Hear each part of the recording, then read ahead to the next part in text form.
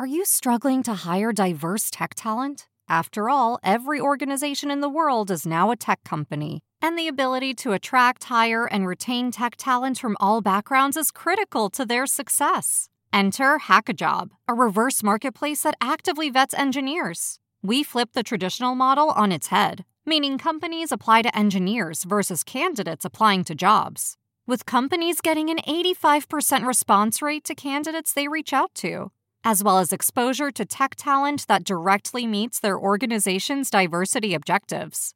Companies such as S&P Global, CarMax, and Sensor Tower are all using HackaJob. Why not join them? Go to hackajob.com/cheese to get your free 30-day trial today. Go to hackajob.com/cheese to get your free 30-day trial today. Hide your kids. Lock the doors. You're listening to HR's most dangerous podcast. Chad Sowash and Joel Cheeseman are here to punch the recruiting industry right where it hurts. Complete with breaking news, brash opinion, and loads of snark. Buckle up, boys and girls. It's time for the Chad and Cheese Podcast. Oh, yeah. What's up, everybody? It's your favorite guilty pleasure, the Chad and Cheese Podcast. I'm your co-host, Joel Cheeseman, flying solo today as my co-host, Chad Sowash, builds his European real estate empire. But I'm not worried. I'm graciously joined by Ali Kelly, Chief Marketing Officer of Employ Inc. If you don't know Employ Inc., don't worry. You may know them as the parent company of companies like JobVite, Jazz HR, Next Thing, RPO, companies that you're familiar with. Employ is a fairly new thing, which we'll get into. But Ali, welcome to the Chad and Cheese Podcast, sans the Chad. Yeah, thanks for having me. I'm excited to be here, and I love that you feel graced by my presence. You're generous with your time, and I understand you're in state. You're in Indiana today.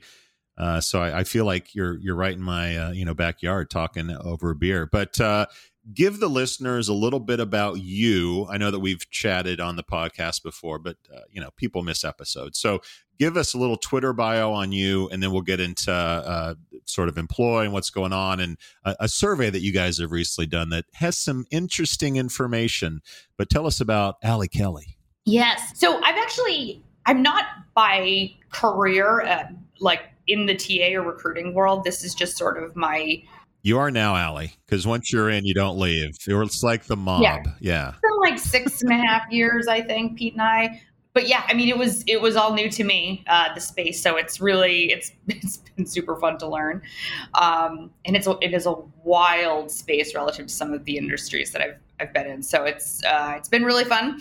And as CMO of Employ, I oversee marketing and go to market and all that the fun stuff of business, like the really fun stuff of business, for our brand. So the Employ brand, mm-hmm. Jazz HR, JobVite, Next Thing, and any more that may join the family. So you hail from Boston, and I have to know, are you a Celtics fan?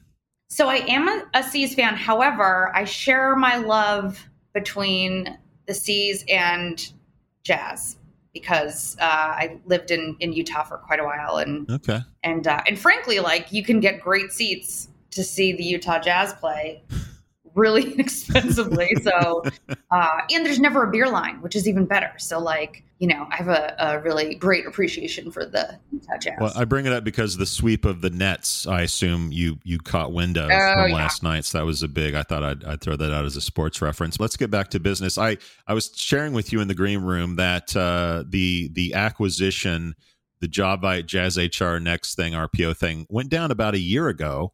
Listeners can go back in the archives and hear what we had to say about that. But you mentioned the rebrand to Employ. Just briefly talk about the rebrand and how that's going and how the companies are sort of integrating. I guess a state of the company real quick. Yeah. So, I mean, it's a really exciting time. It's an exciting company, right? And it's been almost exactly a year. And it's funny, sometimes I feel like we've been doing this forever, and other days it feels all so new and quick. Mm-hmm. But we've launched the Employ brand, which I think has been, I'm still waiting for somebody to tell me it sucks frankly. Like, we could come up with a better name than employ.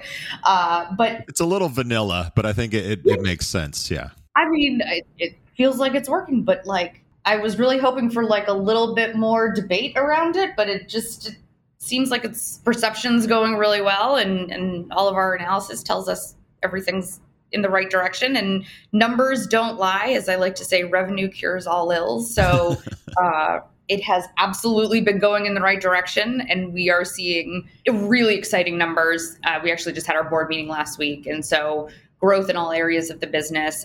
But part of the most exciting thing, and I think you guys have touched on this before, is really the nature of being able to maintain separate brands for the segments, but also really drive revenue through the brands, right? So Jazz HR is a wonderful lead engine for JobVite. And, you know, and even with Next Thing, we're finding a lot of cross sales are coming in from both of the other brands there. And it's really working out way better than I think. Of course, we planned it to work out, right? But of course, I don't know if you always expect it to go as planned. So, yeah, we're really thrilled with the way things are going. As everyone has been challenged with hiring over the past, 6 months, we were no different, but we're pretty well ramped up at this time and filling out the team and doing great things. It sounds like a round peg in a round hole, which maybe makes too much sense, which is probably the problem with a lot of these things. But let's get into why you're actually here. I don't have a drum roll, but if I did, I would play the drum roll and I would announce the 2022 Job Seeker Nation Report, yes, which is what you guys have recently. So tell us about the report. How long have you been doing it? How many people are you surveying? What kind of demographics are you targeting? Just give us let's set the plate here before we get into the numbers. This is our 13th year doing this, if you can believe it, which is pretty wild. So 13th annual report, and this report, we used about 1,500, a little bit more than 1,500 individuals. And some, I think some really interesting findings this year, probably more so than in years past, just because of the shifting dynamics and a lot going on. Yeah. In the world, really. Yeah. So are these all U.S. based? Is this sort of a global audience? Any specific skill sets that you were looking to target? So North America, we really try and get a range of jobs and make sure that it's sort of statistically relevant to the overall market and what that looks like.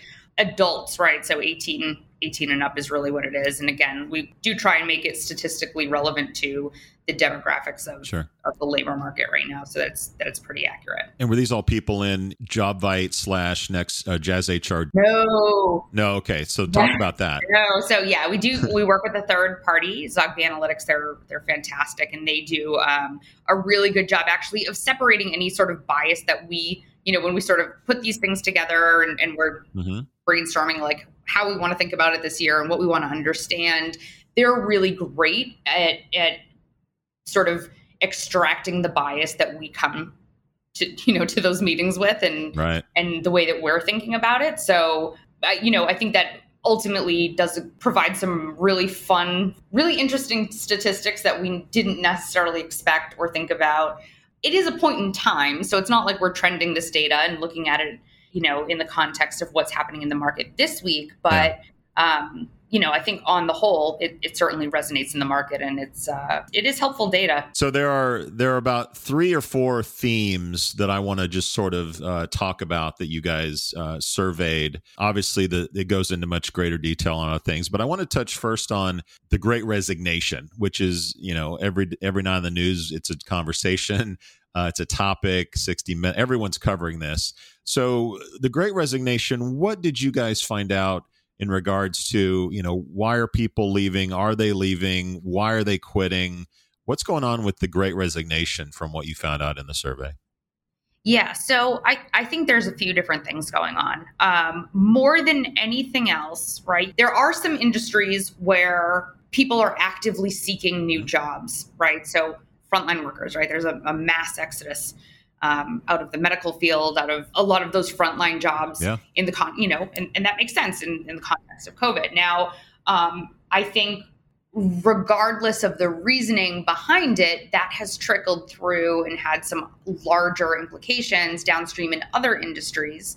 And when you look at sort of where that leaves us, it is absolutely something that people are reevaluating. Like their jobs in general, they're reevaluating regardless of industry. So compensation is always going to be a big driver, right? And further growth opportunities. But I think more than anything, and I think the data shows this not to a high degree, but it does show that I think people are reassessing what's important to them in life and how they think about their work-life balance and what matters to them. And I think it varies not just by industry, but like person to person. So I think people have, it's sort of just provided a unique time in our world to like reassess what matters to us in life. And working isn't always it. Some of the numbers you highlighted, one of them did not surprise me, which was 45% are actively looking for a new job. My guess is that number is probably pretty consistent throughout the 13 years that you've been doing this. A couple numbers that were highlighted for me, or I wouldn't say shocked, but got my attention was, 32% would quit a job without having another one lined up. Yep. And 30% have left a job within the first 90 days of starting. Now, my initial thought was that's a gig economy thing. I have options that I didn't have before. I can go drive an Uber. I can deliver food. I can get on OnlyFans, if you have the certain skill sets. Like, can you? Well, I could, but I'm not sure I could retire on that. Do you get the same sense that the gig economy is driving that? Is it, I don't know, is it government fund? Like when you saw that number, were you surprised and what would you attribute that to? 32% would quit without having anything lined up. Yes. And actually that is, so I went home, the first time I read that statistic, I went home to my husband and I'm joining OnlyFans. No. Yeah, pretty much. I was like, I can't believe people do this. Like this is wild to me, right? Because I don't know, maybe it's an age that I'm like, I'm certainly younger in my mind than I am in reality, but like, sure, maybe it's a generational thing. I think there's a few things going on, and there's a difference between the people who would leave without something lined up from their current role versus the 90-day thing, right? I see them as two different sort of situations. Okay. People choosing to leave because without something lined up, I think is what we were talking about before, right? They've reassessed what's important to them and what matters. And frankly, they know that there's one point, I mean, they might not know the statistics, but right now, I think the Fed said there was 1.8 open jobs for every available worker, which is crazy, right? So it is clearly a candidate market. And they're probably very confident that they can get another role that will meet their needs, whatever they are, whether it's compensation or flexibility or work-life balance or certain types of benefits, like different type of work, right? Maybe they want something more exciting. So I think that level of confidence is the single biggest takeaway of in the entire report. To me, the level of employee confidence or worker confidence is it's crazy. It's something that I don't think we've ever seen before. Yeah. Even in a candidate-driven market, it's not like this is the first time we've been in a candidate-driven market, but we've never been at this level. And where we're seeing people more willing to negotiate, right? And that's up by, I think, 18% over the past couple of years, which is a significant jump, right? And so people are willing to negotiate salaries that weren't previously, and not just salaries, but their overall compensation package and how they're working. They're negotiating a lot of other factors. I also think that they don't necessarily feel as invested in companies if they're staying for shorter periods of time. And that's a trend that we've been seeing sort of on the upswing with the younger generation. On the whole, the numbers actually really haven't changed over the past 30 years. And I only know that because I didn't think that was the case and tried to prove somebody that it was and found out I was wrong. So that, that's also pretty interesting. So like the longevity that people are staying with companies is actually, for the past 30 years, pretty minimal change there. With regard to the 90 days, I actually think this is more closely tied to the ghosting situation in sort of a weird way than like the 32% that will leave for whatever reason without something lined up, right?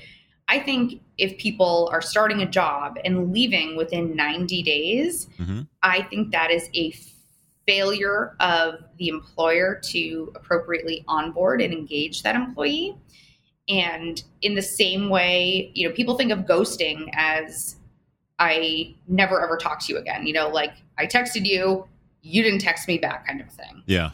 Whereas I think there's a lot of forms or like levels of ghosting where it's ultimately a lack of engagement and a lack of communication. And I think that that's what people are looking for in their jobs now. And they want to feel that engagement, right? And I think we're doing a really poor job onboarding employees in some cases. And it's a massive opportunity for, I think, the industry as a whole to really sort of up-level what we're doing and how we think about it. Okay, listener, how can you help your employees become more productive? I have answers. How about automating manual and repetitive tasks, giving meaning to data, then allowing that data to actually drive decisions? And how about matching people to your jobs quicker? Well, wait. The Chad and Cheese has a new LLM? No, Cheeseman. I'm talking about TextKernel. Ah, okay. That makes more sense. What I'm hearing is the groundbreaking concept of, wait for it, simplicity. Seriously, though, TextKernel cuts through the complexities like a tortilla chip through some hot nacho cheese. Oh, my God. Really? Nacho references already. Anyways, TextKernel brings efficiency and productivity to your operations. TextKernel seamlessly unifies your tools and data to drive efficiencies and success. TextKernel is creating new opportunities for your recruitment journey, kind of like adding guac to my barbacoa burrito. Oh, my God. How about extracting meaningful insights from data? I mean, that's something. Swiftly matching people with jobs, automating repetitive tasks. Who knew such advanced concepts were even possible in the land of human resources? We did, Chad. We did. Dude, wrap it up. I'm a little hungry. Imagine that.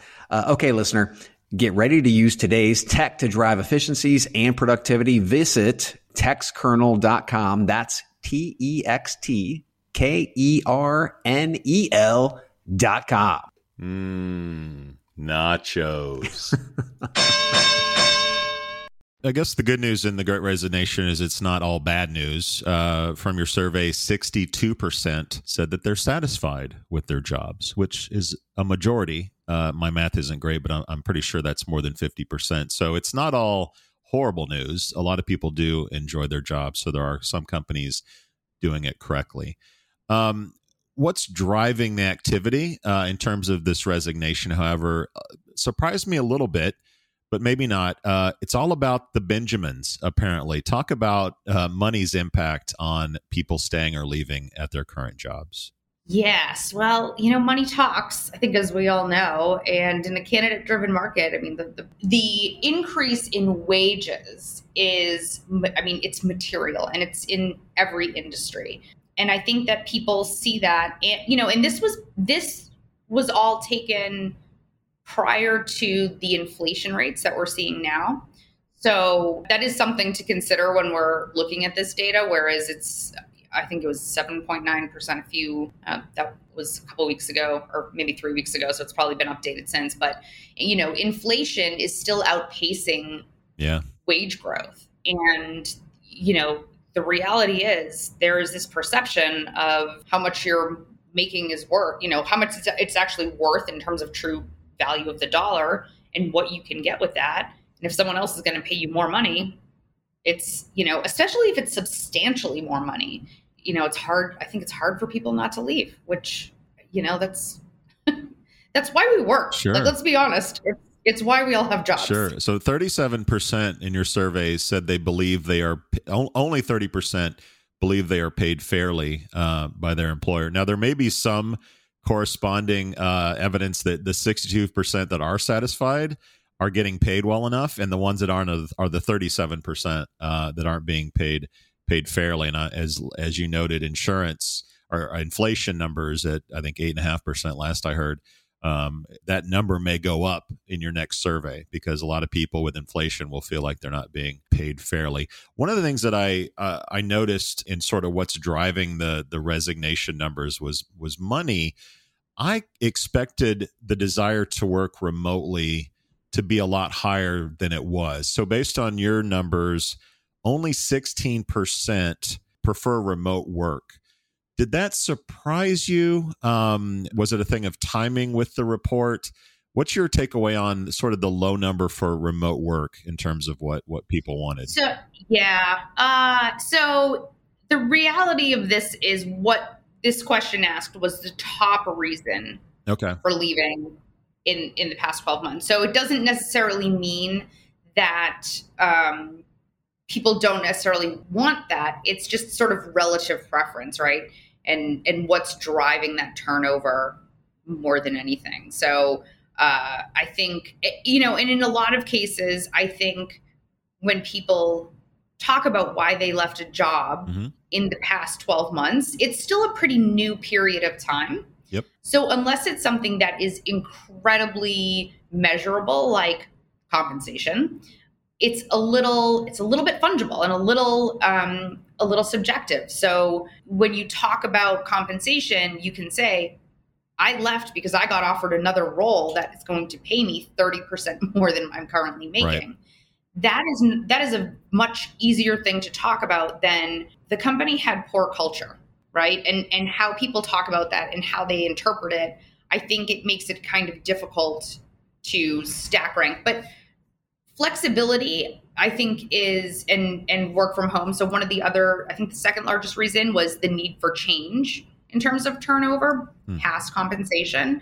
And if you look at a need for change, well, is it because you don't have the flexibility to work remotely, right?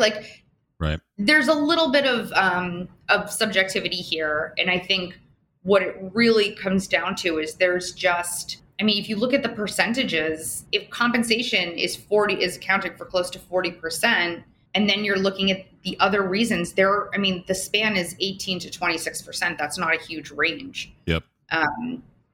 With the bottom three being within 4 points of each other. So it's, I think it's a little all over the place. So a little bit of a sidebar, and you get access to a lot of job posting data and job descriptions. I know LinkedIn recently said, I don't have the numbers in front of me, but the basic gist was if you have remote work or the opportunity to work remotely in your job posting, your number of responses goes up significantly versus if you don't have remote work as an option in your job description.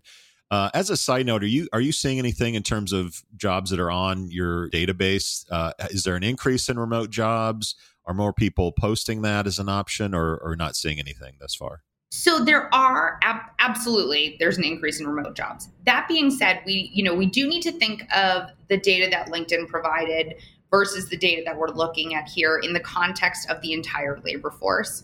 So I think pre-pandemic, or at the height of the pandemic, the amount of people that were working remotely it only ever peaked at like 35-ish%. I'd have to go back and validate that data, but which is way lower than I would have expected. If you'd asked me at the time, I would have been like, oh no, like 80% of people, but that's not true, right? Like a lot of jobs just can't be done remotely. Yep. And LinkedIn is a professional platform, right? True. You don't have many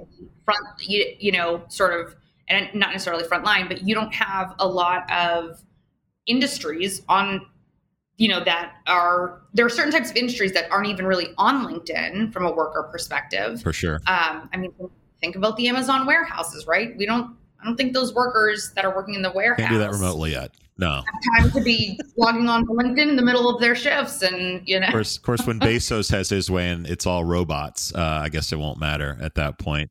Yeah. Yeah. So the last point I want to sort of talk about in terms of the survey, which is a big theme that we've talked about on the show for well over a year, is automation. Specifically in the conversational category or process. So we talk a lot about chat bots, if you call them chat bots or conversational AI. You guys have some really interesting numbers around automation and technology in the recruiting process. You mentioned ghosting, which I think is impacted a lot by the automated hiring process. So talk about what you guys found in the automation category. Yeah, I actually would have expected in general to see a lot more, one of the things that we saw, and I think that this is specifically related to automation, is a lot of frustration in the candidate experience. And so I'm shocked. Right, I know, right? Who would have thought? And it's so, for example, right, there are things that we know people are going to find that have improved the experience, like, oh, you can schedule interviews a little bit easier than you could a few years ago, or, there's a quicker hiring path, right? Or there's cover letters are kind of becoming a thing of the past at this point for many, many jobs, right? Good. And those are things that are, I think, candidates like, and they're excited about it. On the flip side, I think there's a lot of frustration, not just from sort of the sort of application process itself, but like the entire engagement. So ghosting or not following up having a significant impact. People sort of focusing on or not knowing the best channel to engage. So I think there's a little bit of channel conflict that happens in the process, right? So they're not entire, is it if they apply here, but then they need to provide their social credential or their social media profiles, and if they're texting. So I think that there's a little bit, we haven't as an industry quite figured out the best way to manage the channels simultaneously for an individual candidate experience and a very personalized experience. And I think that leaves our candidates feeling like they don't necessarily know what's going on. It feels like a lack of transparency. Yep. And, everyone wants to know where they stand.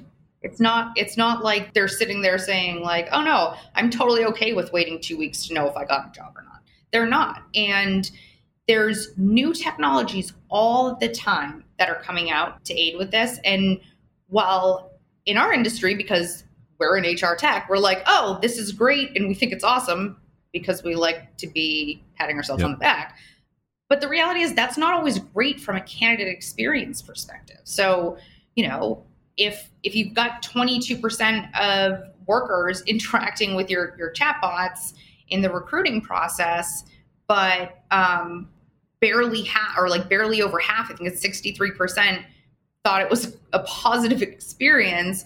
I mean, you could say like, okay, so it's more than half. It is the majority technically, but like if my child came home with 63% on their test, I would be a very angry mother. And like, I don't think it's a great grade. If their previous grade was 22%, you might have a party though, right? So to me, it's sort of relative that, 63% is not a huge number, but if the prior number was in the 20s, you're making a significant amount of progress. You don't necessarily see it that way. You see it as 63%. Well, it's 22% interacted with it. Yep. So just period. And then then taking those 22%, what percent thought it was positive? And it's 63%. That's a D. Let's be clear. It's a D minus. But we're in an F minus industry, so we're making progress, people. I was going to say that was going to be a big win in terms of the survey, but that's an interesting perspective that you have. I also think, and you'll obviously disagree with this, I think text messaging more or less was a win in terms of your survey, with 56% preferring a text message for interviewing and scheduling interviews versus email or a phone call. So do you consider text messaging a big F as well at 56%? So I don't, because I think it's an efficiency thing, right? Like text messaging, I think there's more familiarity with how people use and communicate via text, right? We all sort of have an understanding of what things mean and when it's appropriate to respond versus not. Chatbots are I think we're still figuring out how to use them in the right way. So, for example, like if you go online as a candidate to look at a company and you go to their recruiting page or their careers page and you see that they have a chatbot and you're interested, but it's 2 a.m., right? Yep. Are you going to be angry because that chatbot's not giving you a very personalized experience? Possibly. Yeah, you might be. But like, if I text you about a job at 2 a.m., do I expect you to reply? Probably not. Nope. There's different expectations with texting, I think, from a candidate perspective than there is with chatbots, in part because texting is texting, right? Chatbots, there's a wide range of technology and what goes into how we make those work. So what that ends up looking like on the candidate experience side, I think, is a wide variation, and it really ranges. So interesting sort of curveball in that is that a lot of chatbots are meant to look like SMS. So in terms of a user's perspective, are they chatting with a robot, but thinking that it's a human on the other end of that texting them? And I think that is something that will have to be worked out in terms of these numbers and what people think. Because your numbers were 22% said they have interacted with a chatbot, and 42% have received a text message from a recruiter. That 22% may be higher because they may not even know they're talking to a chatbot. They may think it's just SMS with a recruiter. But I think this is going to be one of the more interesting stories when you do your survey in the coming quarters or years is SMS versus chatbot, and does that line blur? I do still think that those are two relative winners in your survey, chatbots as well as SMS. One loser that I would highlight from your data is job boards. It's not coming out of my mouth; it's coming out of yours. Job board usage is 16% lower since 2020. What are your thoughts on that? Was that a surprise to you? What's causing that? Why are job boards down? Not at all a surprise. Why are they down? I think this goes back to channels, right? There's so many channels. And again, so in the same way that we're like, what I said before about sort of how we manage channels with the candidate experience is really important. And SMS versus, and chatbots and how that blurs in some areas, but not always. Like, that's a perfect example. We really need to figure that out, right? I think in a similar fashion, job boards and the proliferation of channels around or sort of that produce a candidate experience beyond just like where you can find in terms of how you can find a job, is changing. And there's so many more channels all the time, right? So like if you look at Instagram, for example, if you asked me 4 years ago, do I think Instagram is going to be a great place to find candidates? I would have said no. However, turns out that's actually a really great driver of not just candidates, but engagement and conversion with candidates. So they're new all the time. So it's Snapchat, TikTok, and Instagram, obviously, that's messing things up for the job boards. All right, I'm going to let you close on this. Give me one prediction for next year's report that you expect to see that might surprise people. I would say I don't know if this will surprise people, but I do believe that there will be continued adoption of AI technologies. I think we'll see a reduction in the use of candidate-facing AI. Is that for legal reasons or UX reasons or effectiveness reasons or all the above? I think all of the above, but ultimately, I think that and this is my personal opinion, I think companies are better positioned for long-term success when they value the candidate experience and security and privacy of the candidate. Excellent. And to me, that means owning that beyond just saying, this is just our technology. How our customers use it is up to them, right? So I think that candidates have greater expectations of that at this point, and I think that hopefully we'll see vendors start to use it more intelligently and thoughtfully. I think it will be successful. I think we're still in the very early stages of figuring that out and really making that technology at its best. Allie Kelly, everybody. CMO at Employ Inc. Allie, thanks for your time. All right. If someone out there wants to see the survey, they want to dig into this thing, where should they go to learn more?